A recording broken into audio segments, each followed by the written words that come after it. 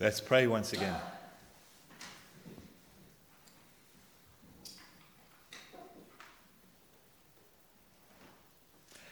Heavenly Father, we thank you for the Lord Jesus Christ. We thank you for his submission to your will in glory past. We thank you for his self-humbling in becoming a man, appearing as one of us, taking on human flesh, ready and willing to suffer and die. We thank you for that attitude that was in Christ that took him to the cross for us, paying for the sins of multitudes. I thank you that you raised him from the dead in great glory, so that now, as God and man, he sits at your right hand, ruling over this sad and broken world to accomplish all your purposes, to complete the work of salvation, that sinners may hear the good news, believe, and be saved. We thank you as the one ascended to heaven, he sent the Holy Spirit, and he remains with us.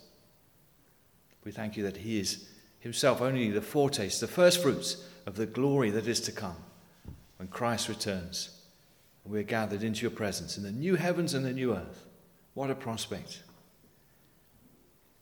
Thank you, Lord, and pray that this message this evening will be of some use to your servants in strengthening them in their faith, in their relationship with you, and building them up, that they may continue to run the race that's set before us with eyes fixed on the Lord Jesus Christ, we pray. In his name, amen. I started with the idea of a grand sermon on Philippians chapter 3, verses 1 to 16. Then I thought I'd better just limit it down a bit and take verse 3. And now I've come down to just one phrase, really, in Philippians 3, verse 3. No confidence in the flesh. No confidence in the flesh. We might say, no self-confidence, putting it in modern terms. No confidence in our own abilities, our own gifts, our own strength. It's a strange sounding message, perhaps, in this world, where low self-confidence is seen as a problem. And people speak about that hypercritical voice that nags them and criticizes them from within. You're foolish, you've messed up again. You've lost, you're unpopular, you're ineffective.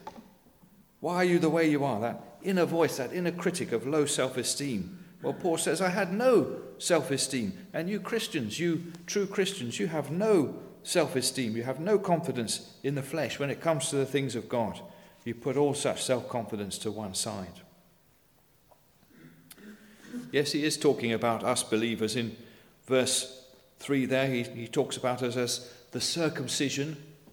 And of course, what he just means by that is we are the true people of God, the true heirs of Abraham, the true children of the promise, the ones in whom all God's purposes, right back from the beginning of the Bible, they all come to rest on us. We are the circumcision. And here's one of the things that's true about us. We put no confidence in the flesh. When it comes to our relationship with God, there's no place here for self-esteem. But Paul says, as he goes on to explain what he means in these verses, he says to us, I actually had a high self-esteem once in spiritual things. I once thought I was quite successful in living a life that pleased God. I once saw myself as quite advanced, actually, in the ways of God. I felt I had some things I could boast about. I could glory in my spiritual CV. I felt I had certain things that recommended me to God ahead of other people, that I was closer to God than others. And he goes through these things. You can see them in the following verses. I might have confidence in the flesh, he says. If anyone else thinks he might have confidence, I have more. I was circumcised on the 8th day. In other words, he was born into the people of God. He didn't convert in later on in his adult life. He was born into an Israelite family. As he tells us, I was of the stock of Israel, and I was of the tribe of Benjamin. So he can even tell us what tribe he belonged to. So he's got that pedigree. He's got that background of being born into the right kind of family. And whatever kind of family you were born into, well, you can't say any higher than Paul in terms of the things of God and the promises in the Bible. You might have been born into a wealthy family. You might have been born into a Christian family and learnt the things of God from a young age. But Paul was born into a family to whom specific promises were attached. And he thought that he was an heir of those promises by the mere fact of his birth and circumcision. But more than that, he was a Hebrew of the Hebrews. So his home when he was growing up wasn't one of those Greek homes which compromised with the pagan culture. They spoke in the Hebrew language and they learnt from the Hebrew scriptures as a family. So that was his upbringing, that was his background, just as perhaps yours was in a Christian home. And he said, I thought this was a great advantage to me. I thought it gave me some grounds of boasting in the flesh. I thought it all brought me closer to God in some way. If anyone else thinks he may have such confidence, I have more. Then he goes on to talk about his achievements, the things he could put down to his own choices and efforts. I was a Pharisee regarding the law. And we know from the Gospels how strict and how serious these men were and how thoroughly they observed laws and requirements and how much effort they put in to living such a life and how they felt that really gave them a right to look down on other people who were less serious, less committed. Perhaps some of you here are very committed Christians. Well, Paul certainly was a very committed and serious Pharisee. In fact, he says elsewhere in the scriptures, I advanced in Judaism beyond many of my contemporaries in my own nation, being more exceedingly zealous for the traditions of my fathers. So he said, out of all the young men, out of all the young Pharisees coming through, I was ahead of them. I was in front of them. I was out in front.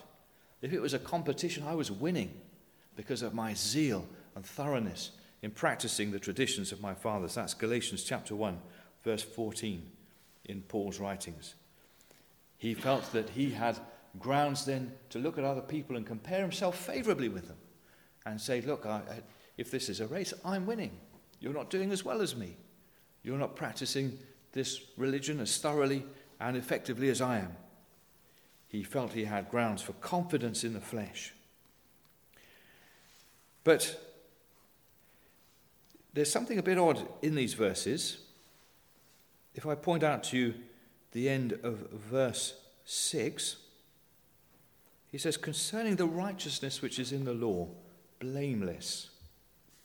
Now, does that strike anyone here as odd? Concerning the righteousness of the law, the righteousness that comes by keeping God's law, I was blameless. Did you think that was possible, that somebody could ever say such a thing? I kept God's law blamelessly? Well, it seems that what Paul means is concerning God's law as we Pharisees understood it. And that's a very different matter, isn't it?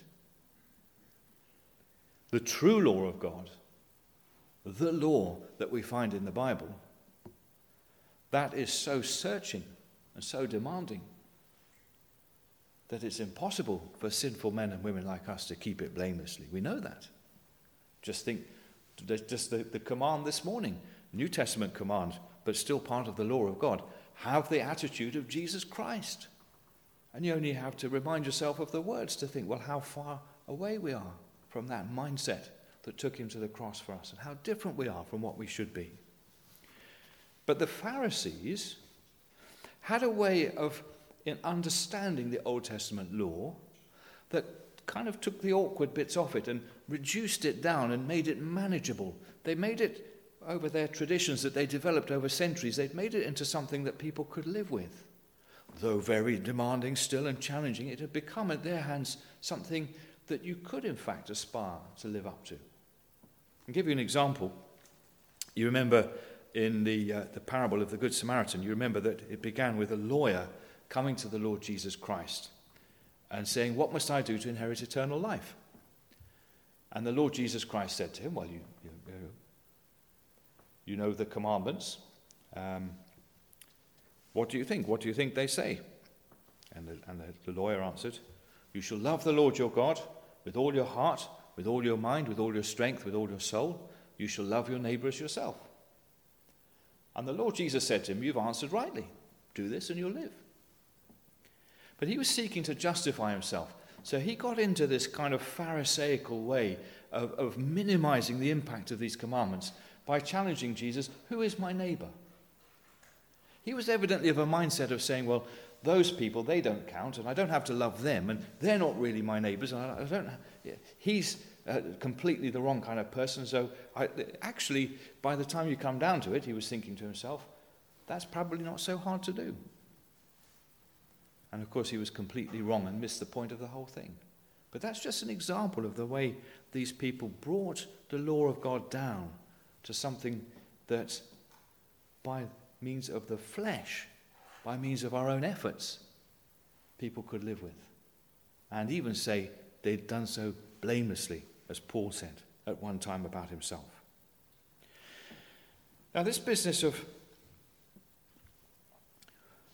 reinterpreting the commands of God and finding ways of living with them, I'm not sure it died out with the Pharisees. I wonder if sometimes there are even people in our churches who get into this kind of mindset.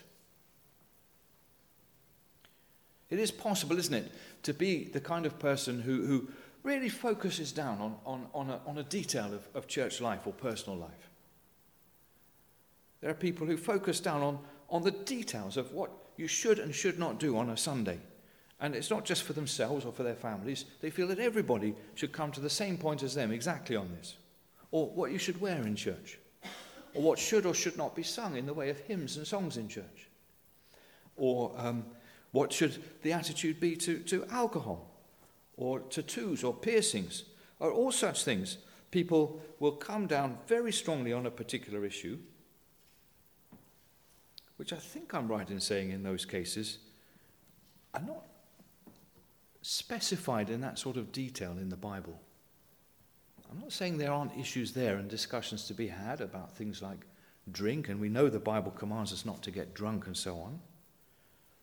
But there is a tendency perhaps for us to major on those things which are not quite commands of God in that specific detailed sense in which we wish to apply them to all our Christian friends, not just to ourselves.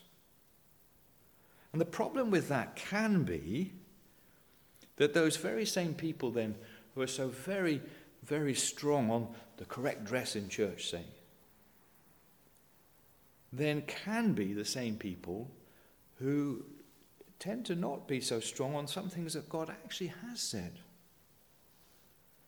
Now, I don't know you. I don't know if this is an issue for anybody here. I hope not. But you can understand the sort of syndrome I'm trying to bring out here. People who really, in fairness, sometimes seem to ignore certain commands of God. Things that he has actually told us in the Bible we should be doing. Practice hospitality. It's a command to all of us. In fact, it says practice hospitality without grumbling. Even more challenging. Look after widows and orphans in their distress. James chapter 1. Prefer each other's needs to your own. Welcome one another as Christ has welcomed you. You can see when you begin to think about what the Bible actually says, how very, very challenging it is. And how very difficult, in fact impossible it would be to say, I have kept all those commandments. I am blameless by the standard of God's law. And you can see the tendency that we have then, instead of confronting our shortcomings honestly, we then focus on other issues which are easier to manage and easier to live up to. So these become the really important things. And those are the things that we overlook and conveniently neglect. The Lord Jesus put it this way. You have a fine way of laying aside the commandments of God, holding on to the traditions of men. Well, that's where Paul was as a Pharisee. And may that not be where we are, either as a church corporately or as individuals. A fine way of laying aside the commandments of God and holding the traditions of men. That's how Paul was able to say in our chapter that with regards to the law, he was blameless because it wasn't God's law at the end of the day, it was man's law. Because it came from man, then man could fulfill it by means of his own flesh and not particularly need any help or any salvation in doing so. But look at the phrase here that gives the game away. This ironic phrase in the same verse, Philippians 3 verse 6. Concerning zeal, I was very zealous, Paul says, but look at where his zeal led him. I was very passionate. It wasn't just a lip service. I wasn't a nominalist. I was so zealous, I persecuted the church. Isn't that ironic? He was so passionate for this Pharisaical religion that he'd become an enemy of God. An enemy of the people of God. That's where it had all taken him. That's how wrong he'd gone. This religion of the flesh, it wasn't just a sort of minor variant. It wasn't as if he'd gone a little bit out of the way. He'd gone completely the wrong way. He'd become an enemy of God, of Christ and of the people of God, and therefore of God himself. This whole thing had blinded him completely to Christ. He's hating the one whom God had sent to save him and to save all of us from our sins. So, of course, Paul realizes this then on the road to Damascus when Christ speaks to him from heaven. And then he realizes that these things that he thought were to his favor, they thought they were gain. Verse 7, he thought they were taking him forwards. He thought he was going to gain God and gain salvation and gain heaven and gain the favor of God. Now he says it was all loss. All that religion of the flesh, all that effort of myself, all my own law-keeping, all my thought of pleasing God myself and being able to boast that I'd done things that God would admire and bless me for, all of that, it's just, I thought it was getting me the wrong way. It's getting me totally the wrong way. It blinded me to Christ. So I have to count it all loss. I have to set it aside and say it's worthless. It doesn't count. It doesn't qualify me. It doesn't put me in good standing with God. It's all loss. It's all hindered me. It's harmed me. It set me against Christ. It hurt me. I count it, he says in verse 8, as so much rubbish. And people say the word there literally is manure or dung. All my works righteousness. All those things I thought were good things. All the things I thought I could stand on with confidence before God.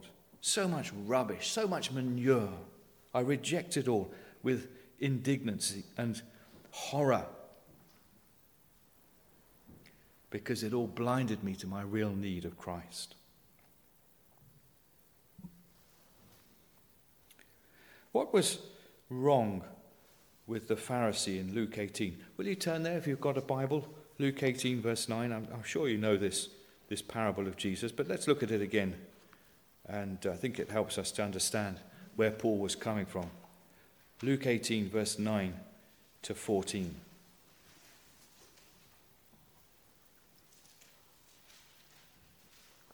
What was so bad about this Pharisee? It's the parable of the Pharisee and the tax collector. And you'll remember that the Lord Jesus talks about two people praying in the temple, and one of them's a Pharisee. And the Pharisee stands and prays, God, I thank you, Luke 18, verse 11, God, I thank you that I'm not like other men, extortioners, unjust, adulterers, or even as this tax collector.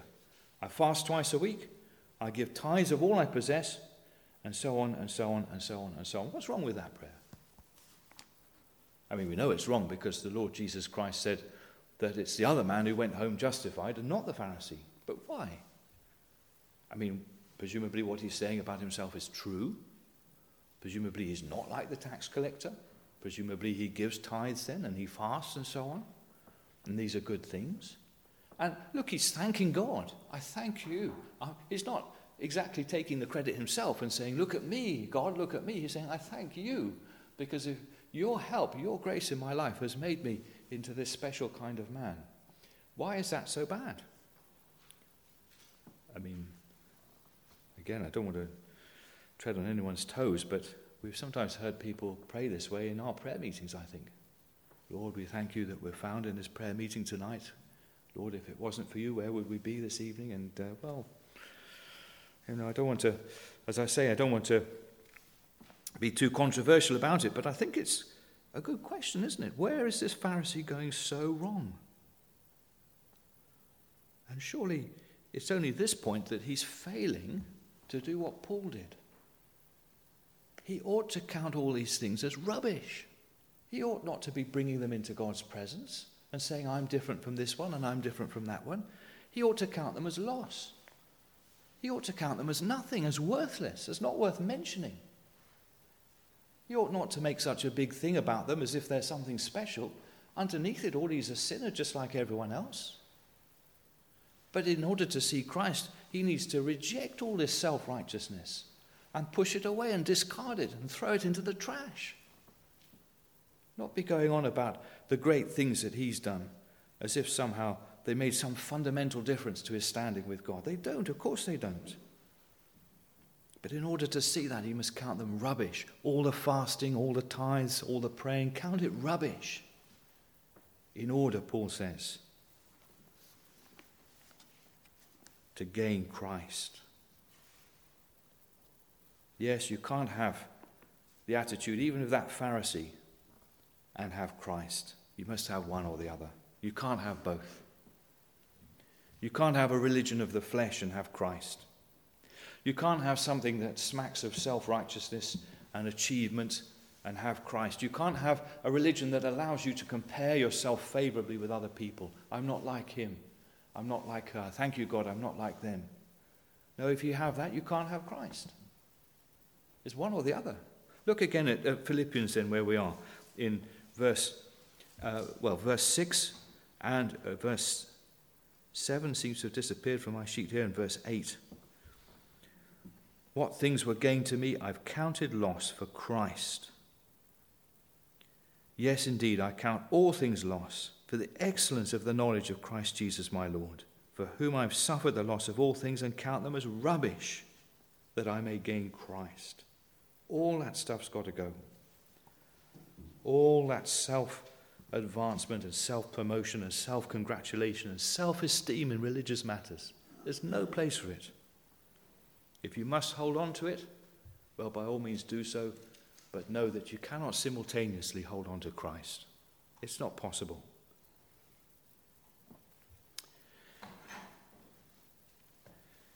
And this relates then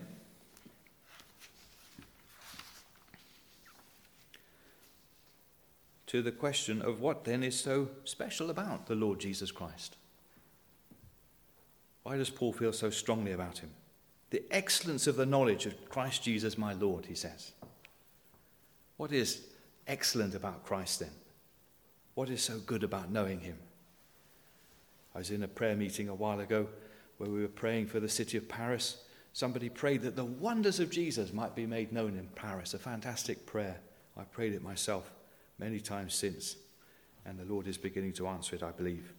But what are the wonders of Jesus then? Why would somebody want him? Why would somebody prefer Jesus Christ to their own pride and self-esteem and self-worth? Why would somebody choose a religion which gives you no ground for pride, no self-esteem, and no sense of self-worth in order to have Christ? Well, knowing him is excellent, yes.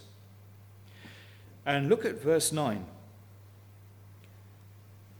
If only you are in Christ, you may have a righteousness that is from God by faith. You could have a righteousness of your own from keeping the law, or you could try, or you could have a righteousness that comes from God. Which of those sounds better? Which sounds preferable? Which sounds like it's worth having?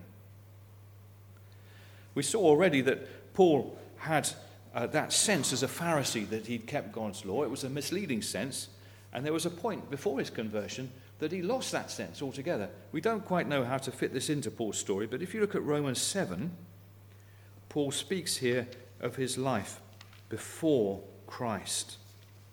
I believe he starts there in verse 7 and goes down to verse 12, talking about his pre-Christian experience.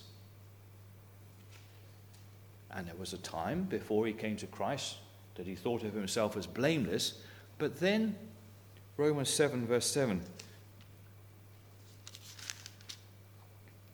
I would not have known sin except through the law.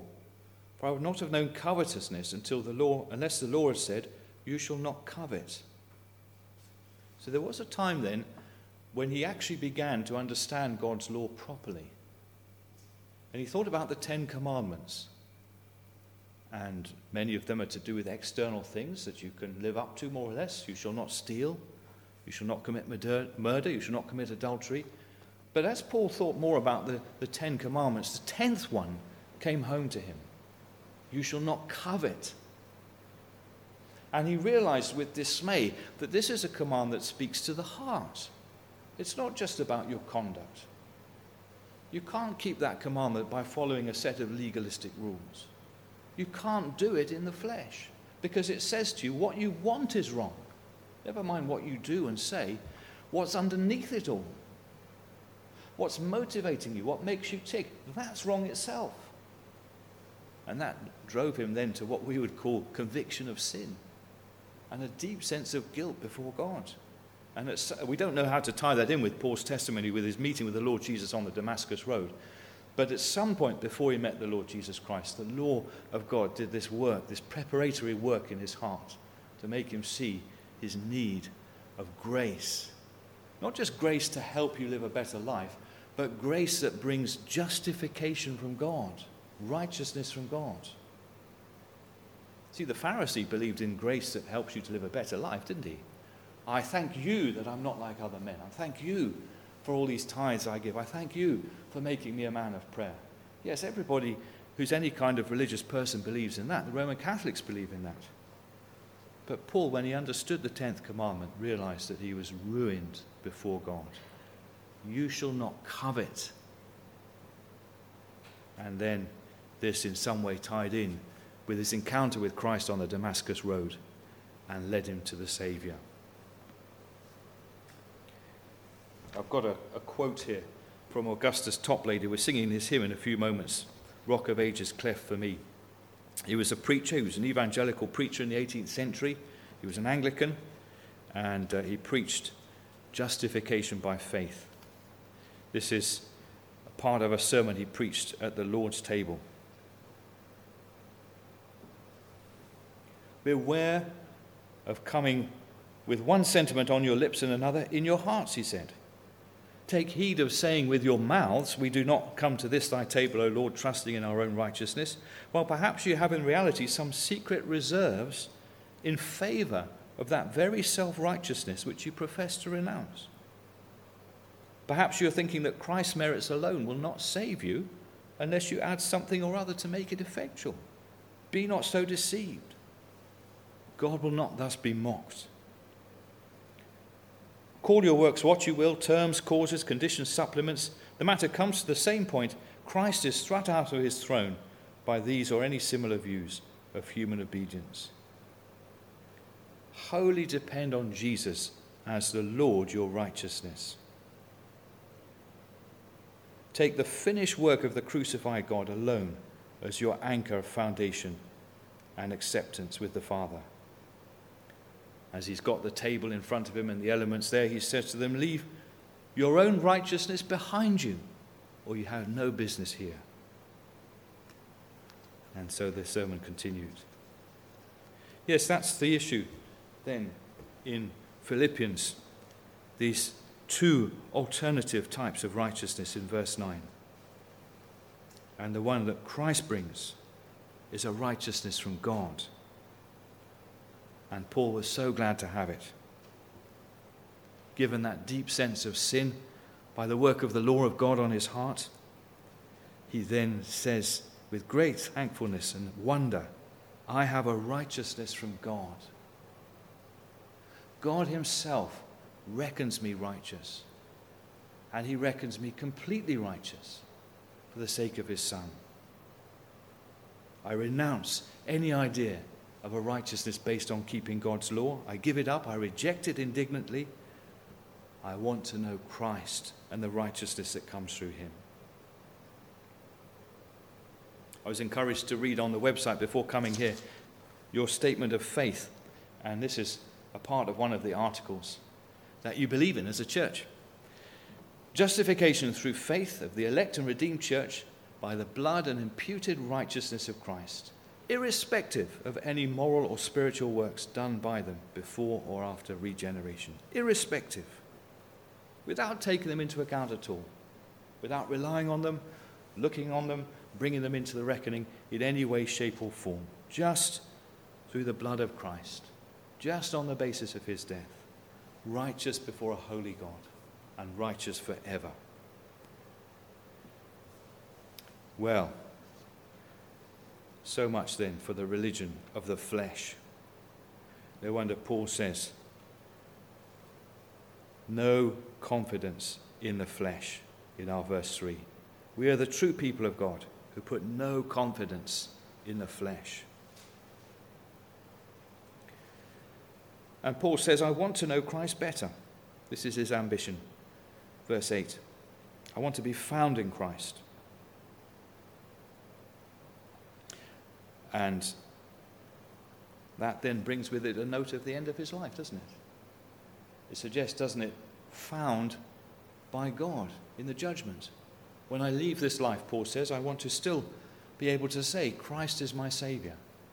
Christ died for my sins. On his deathbed, Paul wouldn't then be one of those who looks back and talks about his achievements. There were many, of course. What an impressive life he lived. He wouldn't look back on his deathbed and talk about all the things he'd suffered for the cause of Christ, or the churches he'd planted, or the people he'd won for the Saviour. He'd look back and say, Christ, my righteousness. Righteousness from God is mine. And that would be his hope, that he could be found in Christ at the end of his life. That's a good hope for you and me as well, isn't it? We look to Jesus Christ, the Saviour. We give up thoughts of our contributions and efforts. We put all that out of our minds. We reject it. And we want to be found in Christ when our time here is done. We want to know him better. Somebody in our church passed away a few days ago, aged 80. And I worked out that if I die at the same age, I've got about 20 years to go. I know I look younger, but 20, 21 years, and that'll be me, age 80. What am I going to do with those 21 years? It's not that long when you think about it, is it? It means I've lived 3/4 of my life. What am I going to do with the remaining quarter? Well, what would be better than to say, I want to know him, that I may know him, verse 10. I want to gain Christ. I want to be found in Christ. I want the faith that's in Christ, verse 9. I want to know him. I want to live the rest of my time here for him, to develop and strengthen that relationship with him.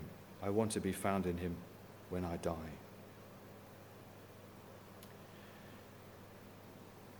So, just as I close then, I wonder if I'm talking to people whose self-esteem is low or high. When you look in the mirror, do you like what you see? Are you pleased with yourself? Or are you unhappy with yourself? Do you have that little voice in your head criticizing you constantly about all kinds of things? Or do you silence it with another voice that tells you how well you're doing? Well, listen, when you look in the mirror, don't give headspace to that self-critical view. You are rubbish. When you don't need to replace it with another more positive message of self-belief and self-confidence. Say to yourself, I am justified with a justification, a righteousness from God. It's not about my efforts or my accomplishments, and my failures don't count against me here. I have the righteousness that comes from knowing Christ. Put aside these thoughts of doing well or badly in the Christian religion. Know that your standing with God is secure because of Christ, and you are righteous in his sight. Tell yourself that when you look in the mirror tomorrow. Let's pray before we sing that Top Lady hymn.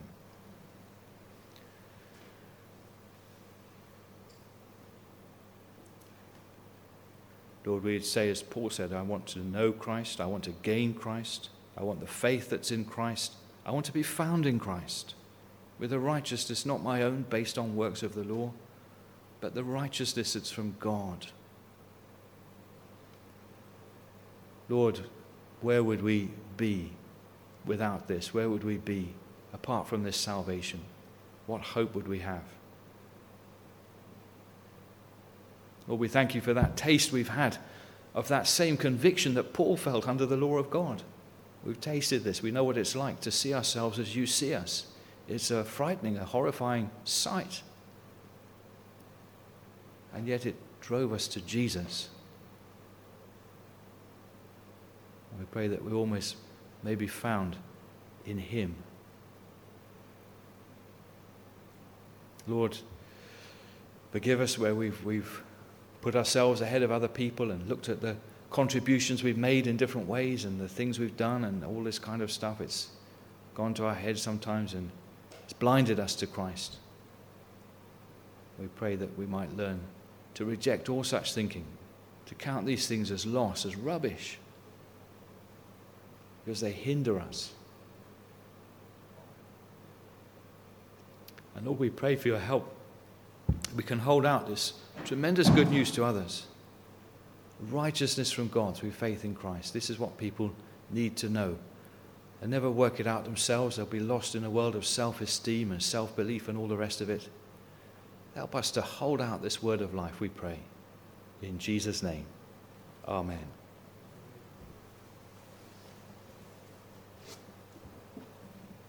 So let me read to you the second verse of our hymn while you turn it up with me. Number 558 is, of course, Top Lady's best known hymn, I think it's right to say, Rock of Ages, cleft for me. But listen to these words. Not the labours of my hands can fulfil thy law's demands. Could my zeal no respite know? Could my tears forever flow? All for sin could not atone. Thou must save, and thou alone. We stand and sing together.